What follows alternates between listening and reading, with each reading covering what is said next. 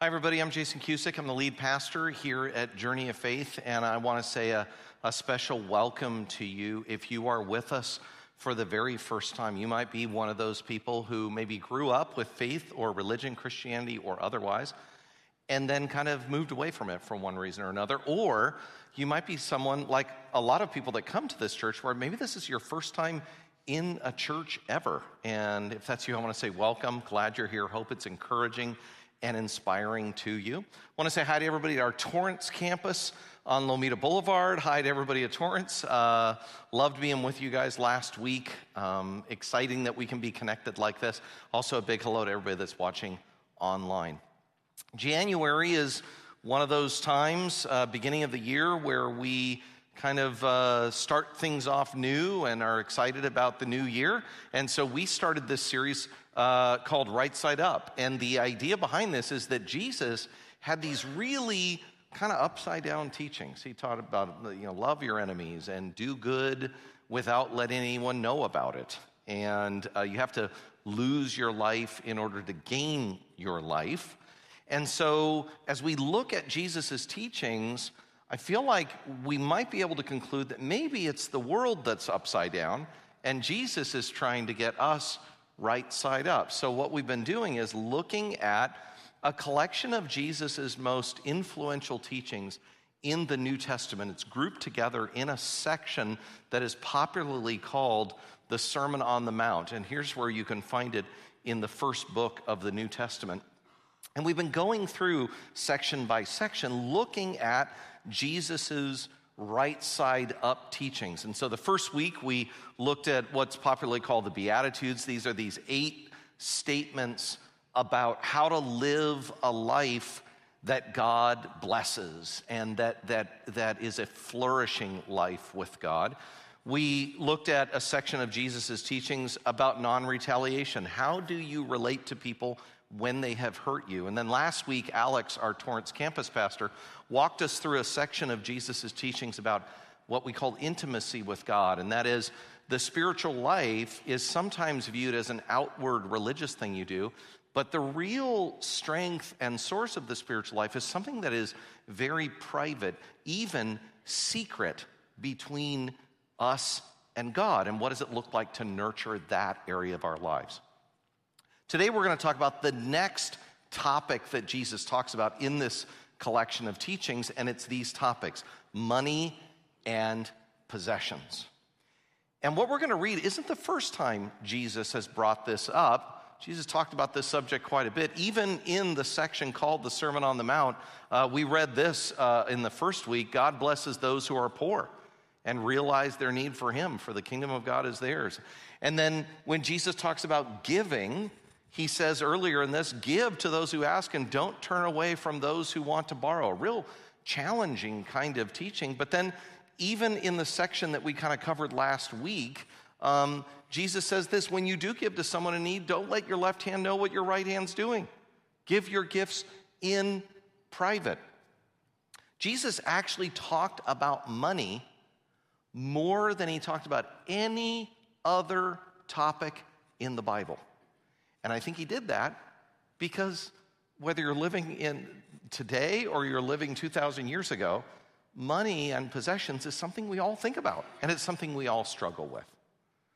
Now this topic, I know this topic can kind of make us all uncomfortable, maybe feel a little bit awkward. So let's level the playing field and make it awkward for all of us. So would you do me a favor? Would you take out your wallet? And would you bring it up here? Just kidding. I'm going to just take out your wallet, and I just want you to put it in your lap. I'm not going to ask you to spend anything. I'm not going to ask you to give anything. I just want you to take out your wallet. If you do your stuff on your phone, just take out your phone, put it in your lap as almost a symbolic way of saying, this is what we're talking about today.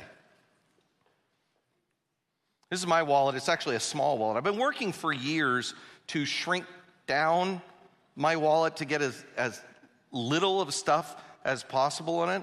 And it's gotten so small in the last few months that I've lost it about 6 times, which I think is a good sign. But the most recent time I lost it, it's not this one, this is a newer one. The last one I lost it for like a week and a half. And normally I'll find it like a few hours later. This one, after about 3 or 4 days, I was like in a panic. And I was like, I got to call the bank, the ATM card, got to change that out. I don't normally carry a credit card with me, so I was like, I don't have to worry about that. My health care card stuff, I have an electronic key for work, so I had to let them know, hey, that key might be gone. We got to deactivate that key. And I usually don't carry a lot of cash with me, but for some reason, I don't know what it was. I had cashed a check, and I had like a wad of cash in my wallet, and I was like, it's gone. And I was just like, oh, my money. And I was like, oh, no. And then one night I was putting the clothes from the washer into the dryer, and guess what I found? I must have set the washer to incinerate, because along with all my clothes were these fragments of dollars and artificial leather and warped pieces of cards and all kinds of stuff. So I'm like loading the stuff in the dryer, and then I'm pulling out these pieces and I'm putting together like a puzzle. I'm just like, okay, this is $1, this is my card. What is this? I think this is this. And at that moment, I realized I was on my knees, like in a worship position in front of my money. And I was like, and I was all emotional, and I was like, oh, maybe this has a lot more focus than it deserves, you know? And I thought in that moment, maybe a good wallet washing is what Jesus wanted me to have. So I started thinking about Jesus's teachings and what he says about money. And it was a good experience for me. So what I want to do today is I want to share some of the teachings that Jesus said about money and possessions. And maybe for some of us, it'll be a bit of a wallet washing for us. Because we're living here in the South Bay. 2024 is going to present a lot of challenges.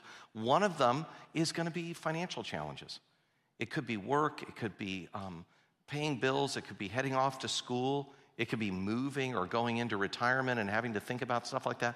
And a lot of us struggle with money, and money preoccupies us. Whether you have a lot or a little, it's always on our minds. In fact, we did this Barna survey here at the church that we've talked about, and it looked at different areas of well-being, and one of those areas was finances. And look at this chart that we ended up getting from it. This big dip has to do with our relationship with finances. It's a significant issue for all of us at different stages in life. So here's the main idea of what I want to share with you today. We can trust Jesus with our finances. Now, how can we do that? Let's look at a section from the Sermon on the Mount, Jesus' teachings. Here's where we can find it, Matthew 6. If you have a physical Bible that you carry with you and read from, you can open it up to Matthew 6. If you use your phone, you can do that, and I'll be showing it here on the screen. But I want you to note this passage, because I'm going to read some of this, but not all of it. There's actually a lot that Jesus says, and I'm going to take some parts of it. But then this week, if you can read it on your own, you might find that maybe even some of the parts I didn't read are the ones that stand out to you the most. So let me just read through some of this, and then we'll see what this has to say to us about trusting Jesus with our finances. Here's what Jesus says. Don't store up treasures here on earth where moths can eat them and rust destroys them, and where thieves break in and steal, and washing machines incinerate. No, that's not in it. But it is interesting. Look at how he starts. He says, here's the 3 ways you'll lose your money and possessions.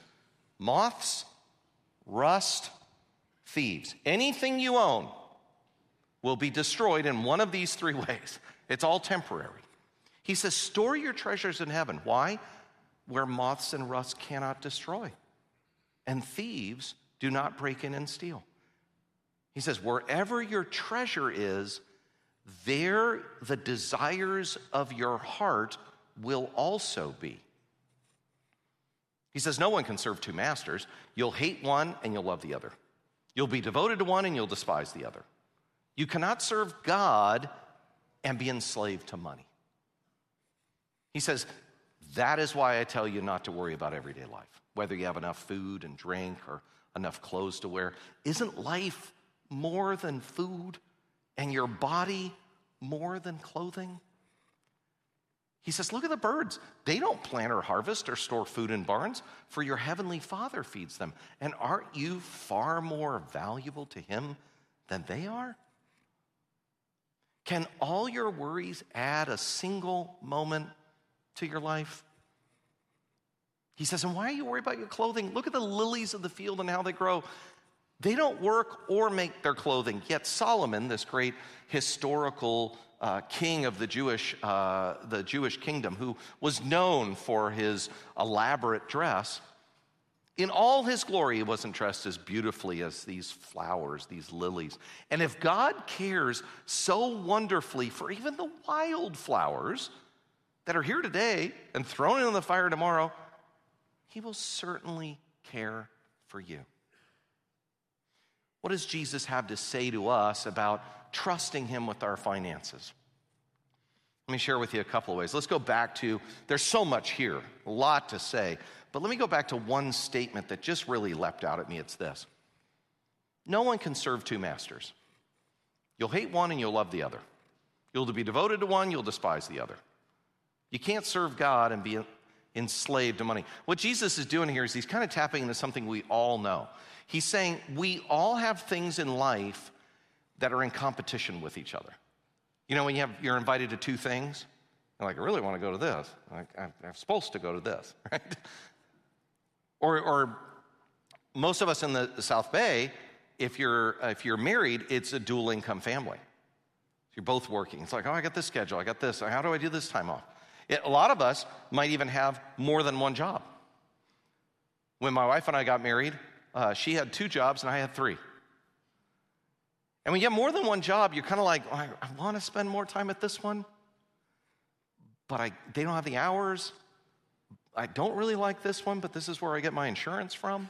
You know, and you feel that competition. You're always having to make those choices. Some of us, we go to school and we work, and it's like, oh, there's that tension.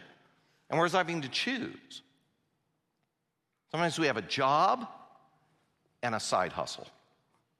Now, Jesus is not saying don't have 2 jobs. Jesus is saying it's not about not working while you're going to school, or don't have a dual income family, or don't have a job and a side hustle. What he's saying is, if money and our pursuit of money and possessions, that we give the same energy to that as we give to our spiritual life, money will be the focus, God will be our side hustle. And he's saying, don't do that. And the reason I think he's trying to say that is this line right here. He says, you cannot serve God and be enslaved to money. And I was reading about this a little bit because I wanted to know what Jesus was saying when he said enslaved to money. The earliest copies of the New Testament that we have are in the Greek language. And in the Greek language, that phrase enslaved to money is just one word in Greek. And it's this word. It's the word mammon. And the word mammon actually just means worldly wealth or possessions. But when English translators bring this idea into the New Testament, a lot of English translators just leave that word untranslated and they capitalize it because they're trying to get at something that we think Jesus was trying to get at. You're either going to serve God or you're going to serve the money god. And he's saying, don't do that. That's one of the first ways. One idea I want to share with you about how we can trust Jesus with our finances. Here's one way. By being released from slavery to money. Now, I think I say this, most of you are like, well, I'm not a slave to money. And I thought about, I should say this point. And I don't think any of us really think I'm a slave to money. Maybe I shouldn't say this. But some of us are. Some of us know it. Some of us might not know it. Here's 4 ways to know if you're a slave to money. The first one, people are concerned. People have told you. You're focused too much on money. You talk about money too much. You think about money too much. Some of you, they're like, you have put making money and saving money ahead of loving your family. And your family's paid for it. Is that you? Have people said that to you? Now, of course, the second way is they have said it to you, but you minimize it. You go, well, it's not really that big of a deal. Not really. I'm not a slave to money. Yes, I focus on money, maybe a little bit more than I should have. But you minimize it. It's not that big of a deal. It's not that big of a problem. Or you justify it. Well, I have to make this amount of money. I have to work harder to keep that standard of living. I have all these bills to pay. Or I have all these things to do with the money. And around here, the difficulty is sometimes we increase our standard of living, and then we have to pursue money to keep our standard of living. And then what we end up doing is we blame our standard of living for our focus on our money, rather than what if I kept my standard of living and actually had more discretionary income? We minimize, we justify, and then maybe one more, and this is probably the worst, you spiritualize it. You go, well, God's blessing me. It's like, oh, this money, I got to focus on it because God's blessing me. Or worse, you say, I need to make more money. I want to make more money because if I had more money and more possessions, I could be more focused on God. Or if I had more money, I'd be more generous. But the research shows us if you're not generous with a little bit of money, you're usually not generous when you get more.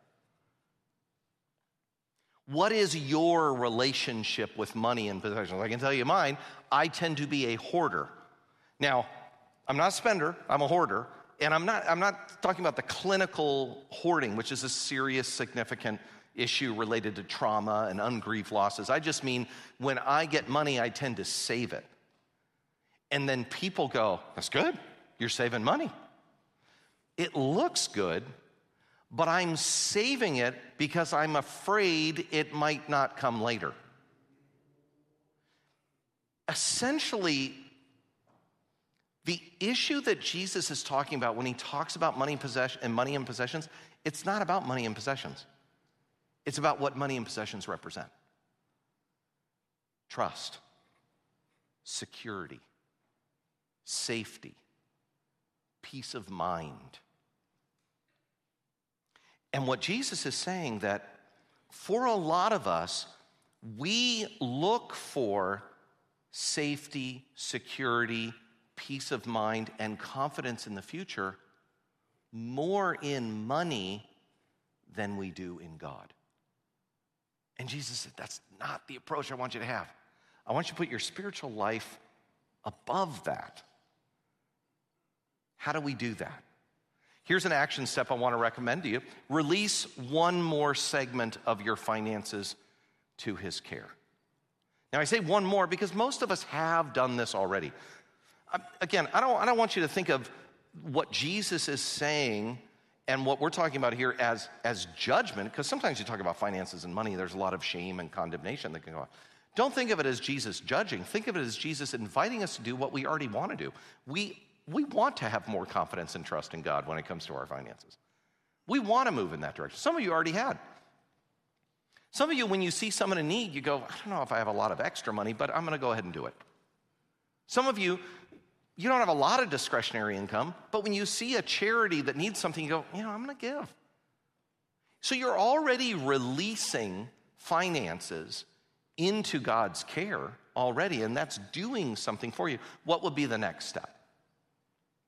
One of the images that we use here at church all the time is what we call a generosity ladder. And this is referring to giving to God through the local church, but it can be extrapolated into life in general and our relationship with our money and our possessions. So the first thing is that first-time giver, that time where I've never really trusted God with my finances.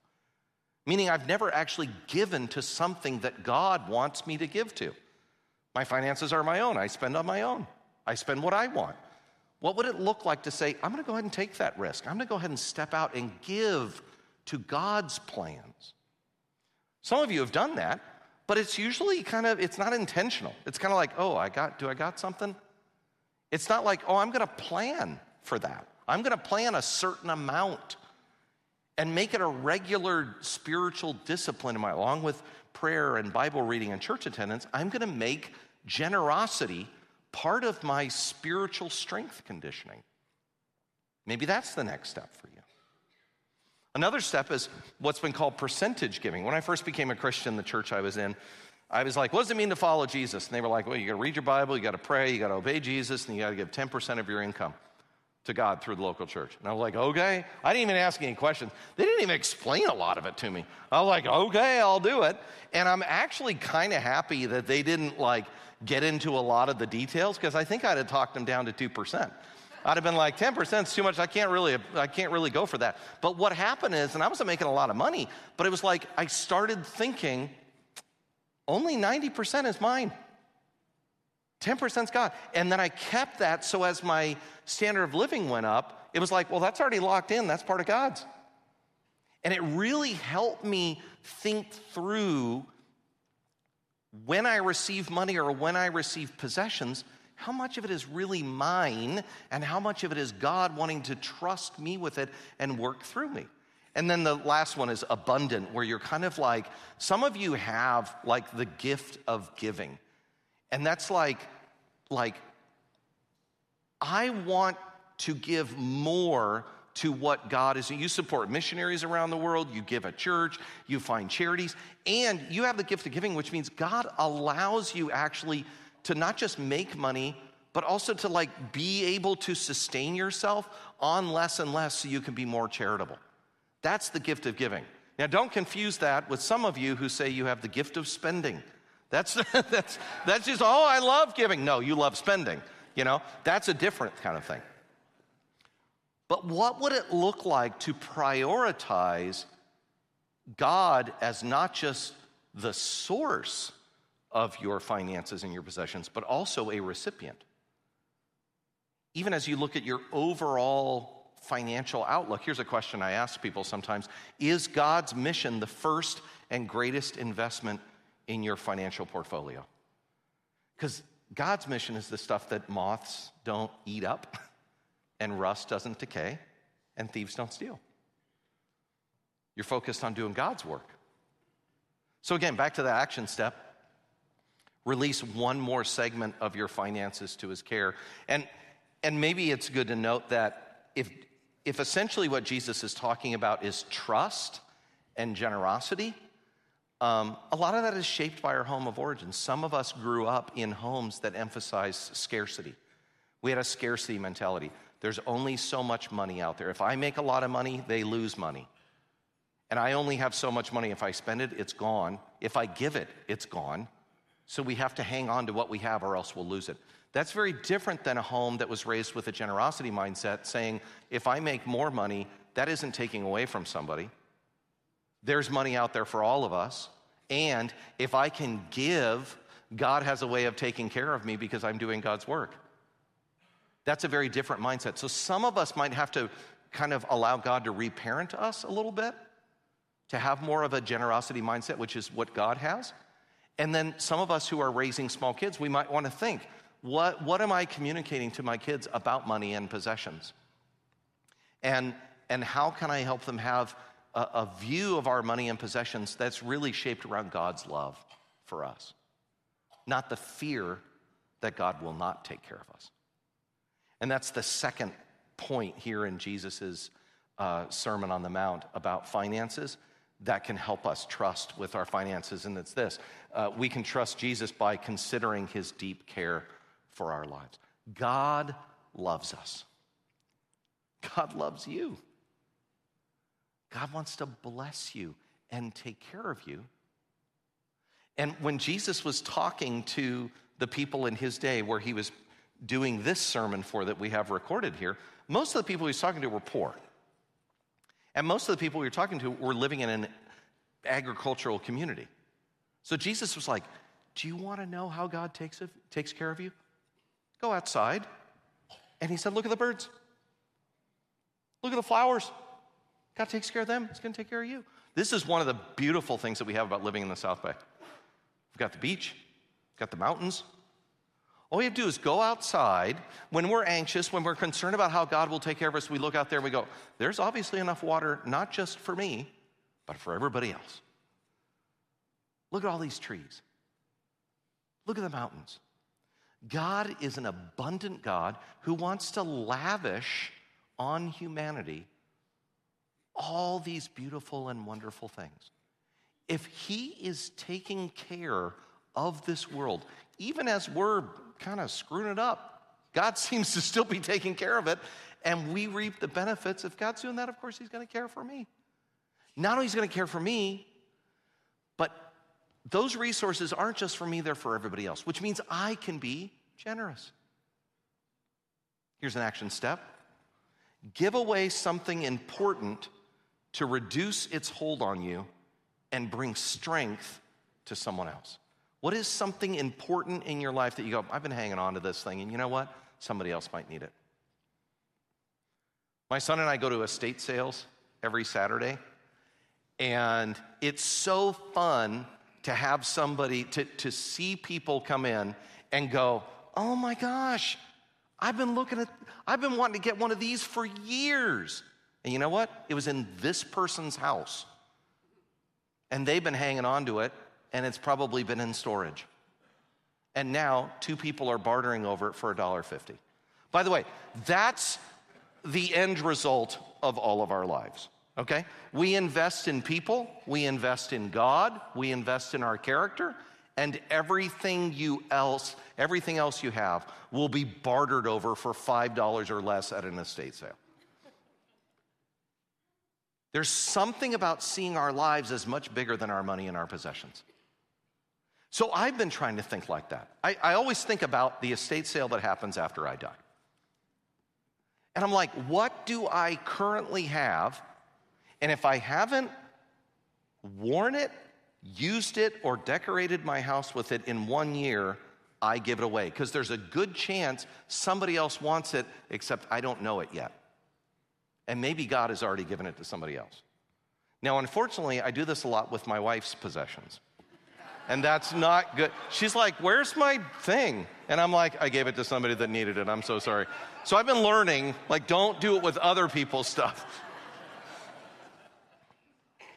But what would it look like to be more generous, to be able to give that stuff away? Because here's the question. See, some of us, we think we're holding our possessions, but in fact, our possessions are holding us. Here's what we talked about today. We can trust Jesus with our finances. Be released from that slavery. Admit it, own it, take some steps. And then second, consider his deep love and care for our lives. Ultimately, our understanding of our possessions and our money are intimately rooted to our understanding of God's love for us. Have you invited God to give you a wallet washing so that you could start seeing God's beautiful plan for your freedom and for the good of others based on his love and care for you? You can put your wallet away now. Let's all stand. We're going to close. I'm going to pray for us for this. If you'd like prayer, you can stay after our service. We're going to have our prayer team over here at our cross, here at Manhattan Beach as well as at Torrance. If you're new with us, you want to know more about the church, definitely come back next week. We're going to continue talking about Jesus' teachings. We also have a connections area right outside where someone can connect with you, answer your questions. And if you're not able to make it to our business meeting, head outside. You can get a ballot. You can vote and get that done now. That would be great. Let me pray for us. Thanks so much. God, you are amazing. You get us thinking differently about things. And in this area, God, our finances and money and our possessions, they mean so much to us, but usually it's because of what they represent. We know they're not bad. You're not calling us to look at money and finances and possessions as bad and spirit as good. No, they're good things. But sometimes it's easy for us to get enslaved to good things. Help us turn that around and work in our hearts and our lives this week to make some intentional choices to put you first. And we thank you in Jesus' name. Amen. God bless you, everybody. Have a great week.